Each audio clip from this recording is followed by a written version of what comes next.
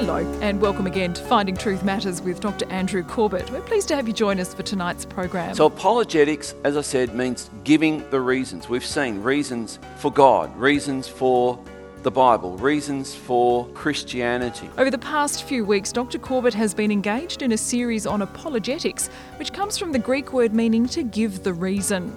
We've been outlining the reasons why we believe in the God of the Bible, why we can rely on the authority of the Bible, and how Christianity is unique. That's fine when we're talking to people who might just be a bit sceptical about Christianity. But what about those who are hostile towards it? That's where polemics comes in, confronting bad and false ideas with reason and truth. Christianity has a long tradition in polemics from great leaders such as Martin Luther.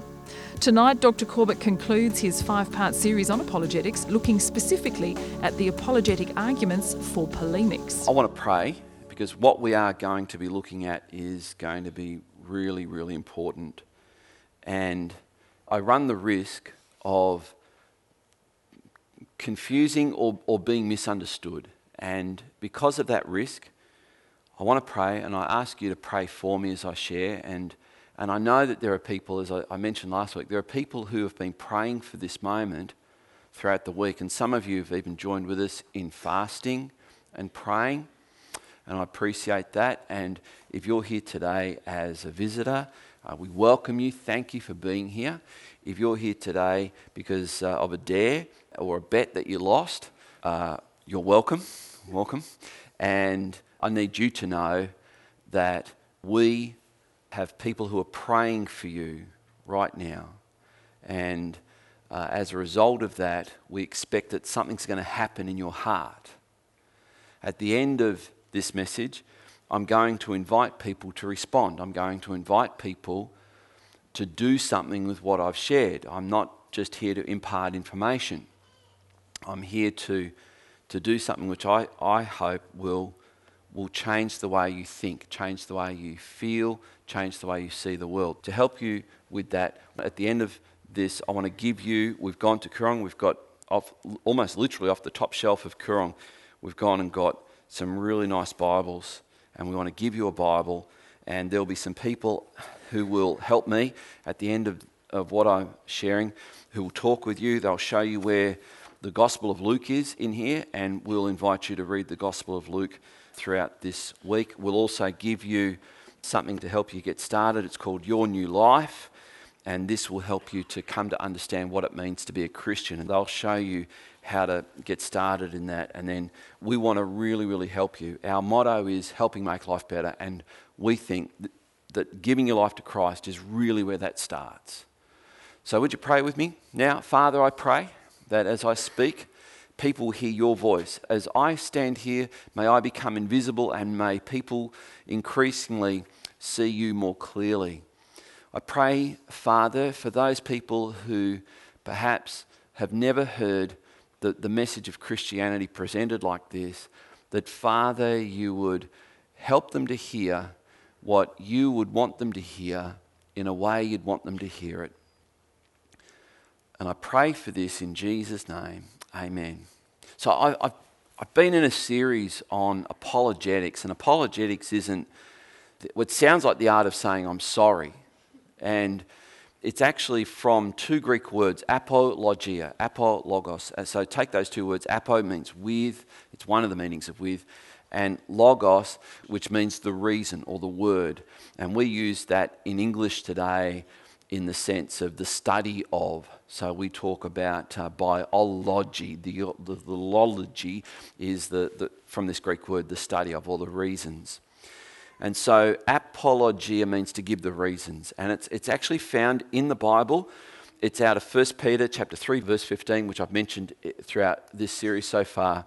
And today I bring this to a conclusion. But let me just refresh your memories. It says, "But in your hearts honour Christ the Lord as holy, always being prepared to make a defence to anyone who asks for a reason for the hope that is in you, yet do it with gentleness and respect." So we've seen that as Christians, when we're asked the question, why do you believe what you believe, or why are you a Christian, or why do you believe in the God of the Bible, our answer isn't, well, because I feel it meets the need of my life. I mean, that might be your answer, but that's not the best answer. Your answer might be because it's met a need in my life. Christianity has met a need in my life, which Christianity does meet need in your life. But that's not the best answer. It could be because you had a religious experience, and that could be your answer, but that's not the best answer. Because just about any other religion will offer those three reasons why they're following their religion as well. So what separates other religions from Christianity? And as I quoted John Dixon, who said something along the lines of the strength of Hinduism is its ability to embrace difference. The strength of Buddhism is to encourage peace. But the strength of Islam is its muscularity. But the strength of Christianity is that it's true. Now ask yourself, which of those ones is most important? And I think this was John Dixon's point. That Christianity is true, and that forms the best reason for those questions. Why are you a Christian? Why do you believe this? Why do you believe in the God of the Bible? Because it's true. And over the last 4 sessions, I've been giving the reasons why it's true, the reasons why we know that it's true that there is a God. And these form the basis of what we might call objective reasons. Objective reasons are reasons that aren't subject to what I think or feel or even believe. They completely stand on their own. We've seen that there are good reasons for believing that the Bible is the inspired, infallible, inerrant Word of God, which is designated with a special term in both Hebrew and Greek, and in English it translates as Scripture.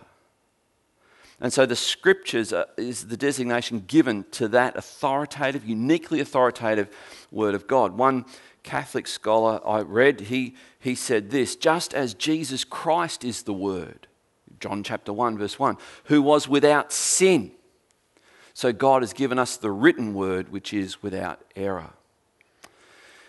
We've seen that Christianity is true, and that there's good reasons for believing that Christianity is true, and they all are built on the foundation of who Jesus Christ is.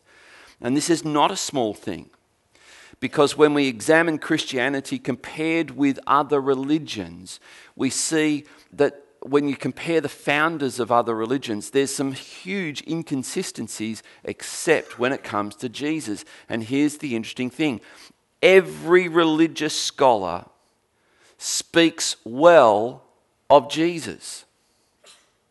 It's bizarre that they would do that. Every religious scholar of other religions acknowledges the basic facts of what the Christian gospel teaches, that Jesus Christ lived a miraculous life, that he died, that no one denies that he was buried, and that his believers, his followers, believed that they saw him 3 days, as the Jews count days, which is just part of a day. They saw him alive after he had been dead 3 days earlier. And every religious scholar of other religions acknowledges those minimum facts about Jesus. Building on those minimum facts, we have eyewitness testimony of, Paul says in 1 Corinthians 15, 500 eyewitnesses at one time who saw Jesus, not 3 days after, but some within 40 days after Jesus being raised from the dead. And Paul the Apostle says, some of these people are even alive today, and you can track them down and ask them yourself. That's a big claim. Paul writing this about 55 AD to the Corinthians. Big claim. So apologetics, as I said, means giving the reasons. We've seen reasons for God, reasons for the Bible, reasons for Christianity. Today, I want to conclude this by giving you an aspect of what it takes to help people believe that Christianity has had a long tradition in. So to do this, I raise this. Apologetics, giving good reasons, defending what we believe as Christians, is geared toward those who are inquisitive or even skeptical about the claims of Christianity. But that's all they are. They're inquisitive or skeptical. And if that's you, you are super welcome here. In fact, we've had some people come. I remember one young man who's a part of this church. He came the first Sunday he came. He came because he said publicly, and he sat in the back like this. People came up to him to shake his hand. He wouldn't budge, wouldn't even offer a hand. He just said, "Huh." And he came, he said, to watch firsthand what we did so that he could then go on Facebook and write all the reasons why we were wrong. So he came that first Sunday, and that was, some of you know who I'm talking about, and he's that like that. But something happened to him that Sunday that surprised him. He came back the next Sunday. This time he wasn't so, he was more like, and something happened again. Then the next Sunday he came back and he was more like this. And I preached on Jeremiah part 23. Anyone remember Jeremiah? And he came up to me at the end and he told me his story. He came up at the end and he said, and he told me the story. I came here to write a thing and put it on Facebook and absolutely slam you guys. But something happened to me, and something happened to me today. And he said, I'm a believer. I believe. And he was later baptized, and I think that's what God does. That's what God does. Anyone ever heard of a bloke by the name of Kanye? You have to be under 20, I think, or 25. Oh, I see that 20-year-old hand in the back. Been 20 for a long time, Julie. Anyway, Kanye West, I had my daughter ring me up from Melbourne going, "Oh, Dad, have you heard? Bushfires in New South Wales." I'm thinking, big important stuff to raise a shrill in the voice. I think I've heard. Well, what have you heard? Kanye! And I got to admit, is that like a condiment? Like, if you played a Kanye West song to me, I would have no idea. Apparently, the BabylonBee.com, which is a satirical Christian website, said youth pastor leads worship and forgets which era to take Kanye West songs from, and he took it from the pre-Christian ones, which apparently is full of swearing, sexual innuendo, and all sorts of stuff. And that's why when Kanye became a Christian, apparently it was a big deal. And he's apparently gone through a massive transformation. So you've got someone who was singing against Christianity, singing against the worldview, singing against the values of Christianity, and all the while that was going on, something was going on in his heart, leading him to recently surrender his life to Christ. And he's just released an album, and if I'm not mistaken, and Lolly, do you know the name of the album? Does anyone know the name of the album? Jesus is King. Was that you, Russell? Are you into Kanye, eh? You keep up with things. Jesus is King. And it's apparently pretty good. It's rap, which as far as I knew was like, but apparently you can sing that. I don't know how anyway. So that's where apologetics fits in. Apologetics confronts people who are inquisitive, who are maybe skeptical, and skeptical just means, and I encourage skepticism.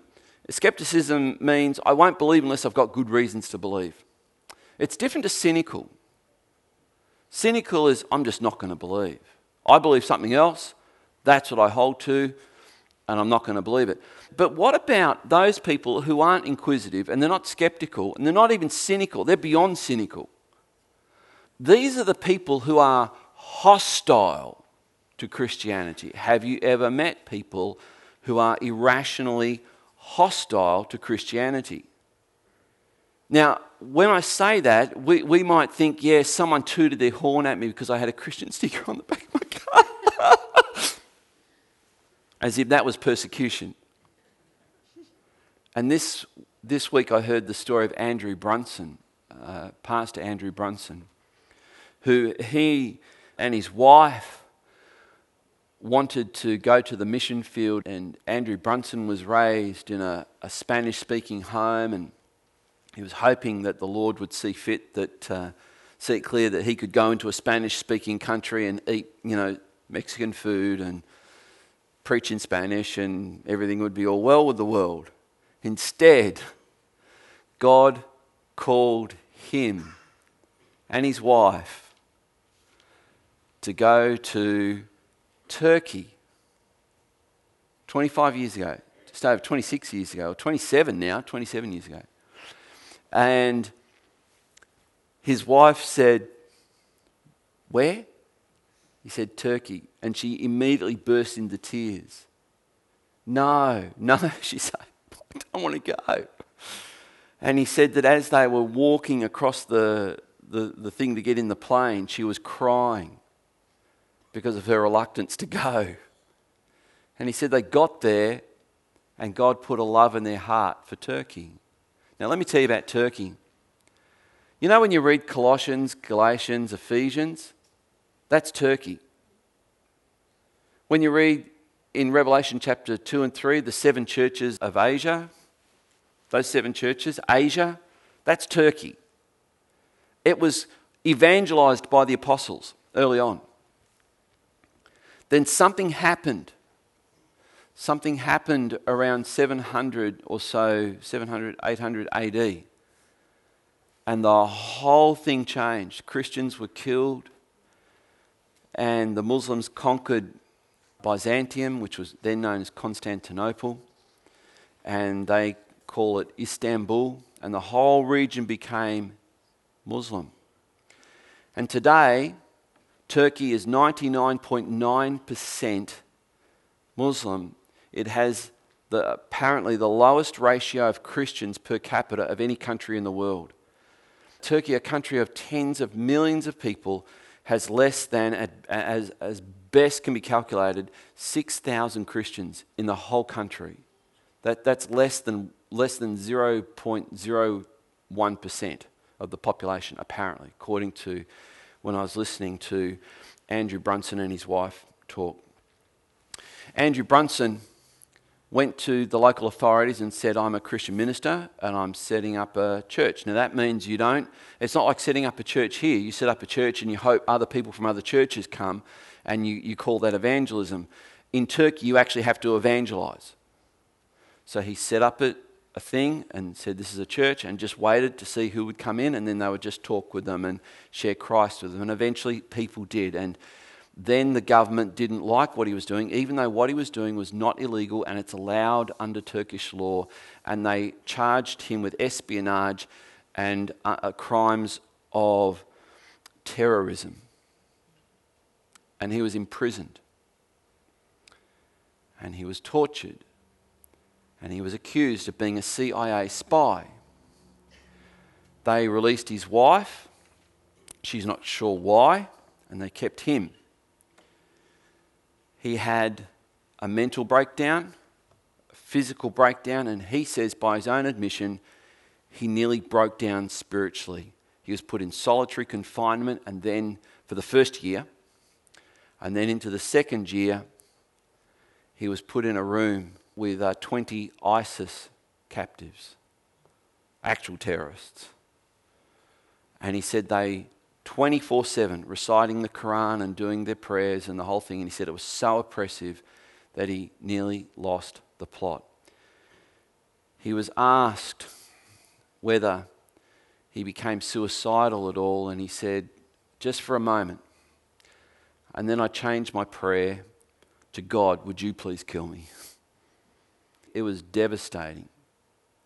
So when I say hostile and in opposition to Christianity, I think if Andrew Brunson was here today, he'd paint you a completely different picture to your someone tooted the horn at your Christian bumper sticker sort of persecution. You hear what I'm saying? There are parts of this world where Christianity means a death sentence. That's the level of hostility against Christianity. In Australia, we're not there. That's worth, when you say grace tonight, throw that one in as a thanks to God part of the grace, I reckon. But this is what I know about history, that when the church becomes complacent, persecution becomes inevitable. And I'm afraid for the church. I don't want us to become complacent. So here's my question. What is needed? For those who are not inquisitive or skeptical about Christianity, they're actually hostile toward it. Vehemently hostile toward it. What's needed? The early church faced this. The early church faced this in the first, second, third, all the way through to the modern era. The church has faced this and it had a response. And here is what I'm going to be talking about today. And as I said to Kim, I said, this is not an easy message for me to do today because I have never spoken on this. The apologetic arguments for polemics. Now, have you got a Freddo frog on you at all, Kim? Oh, what a shame. Does anyone know what polemics means? Yeah, well, you could have had your Freddo frog and kept it because I would have given someone a Freddo frog if they knew what polemics means. Does anyone know what polemics means? David, what does polemics mean? No. Keep your frog. Mike.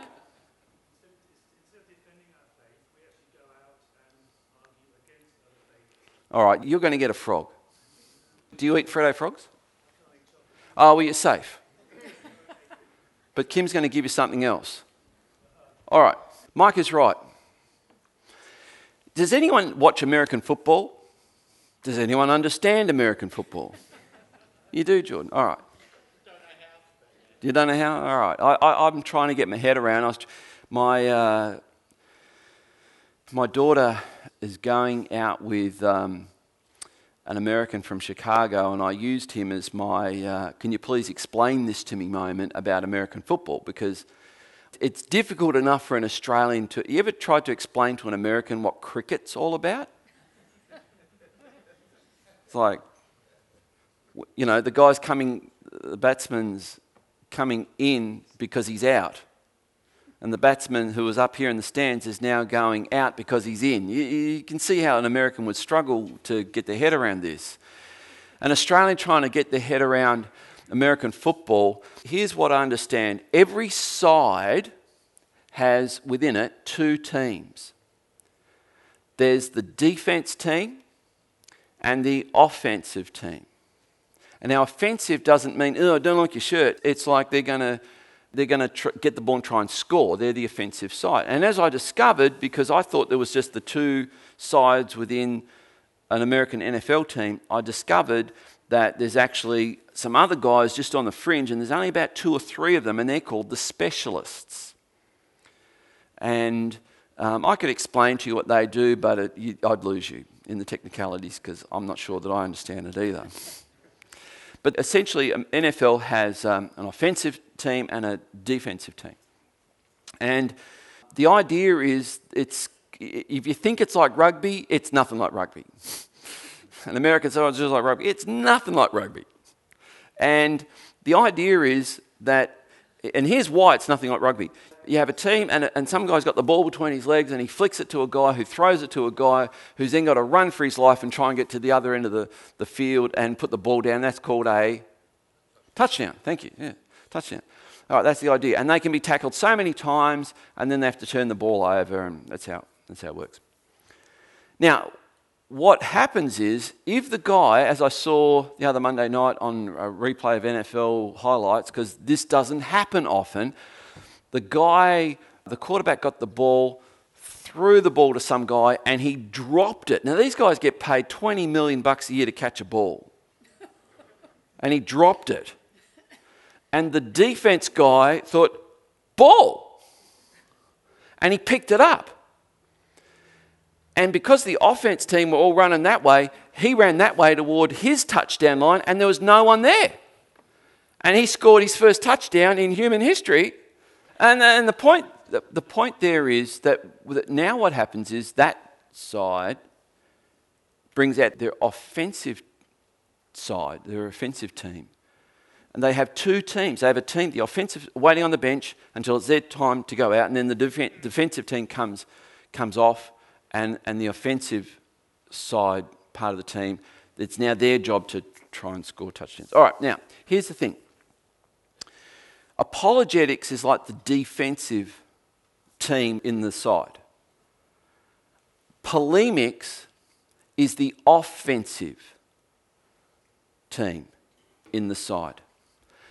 As Mike said, polemics is not just trying to defend Christianity, it's actually confronting something. So here's how we might define it. Polemics confronts bad and false ideas with reason and truth.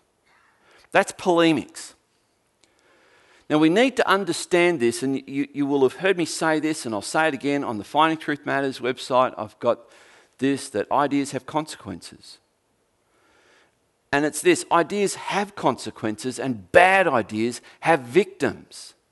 This is so important to get, because what I'm about to share, I know, and this is the risk I run, that some people are going to misunderstand what I'm saying. It sounds like, oh, are you saying we need to be aggressive and all the rest of it, in the sense that you may think I'm saying we have to advance the cause of Christ through force or military aid or something like that. And I'm not.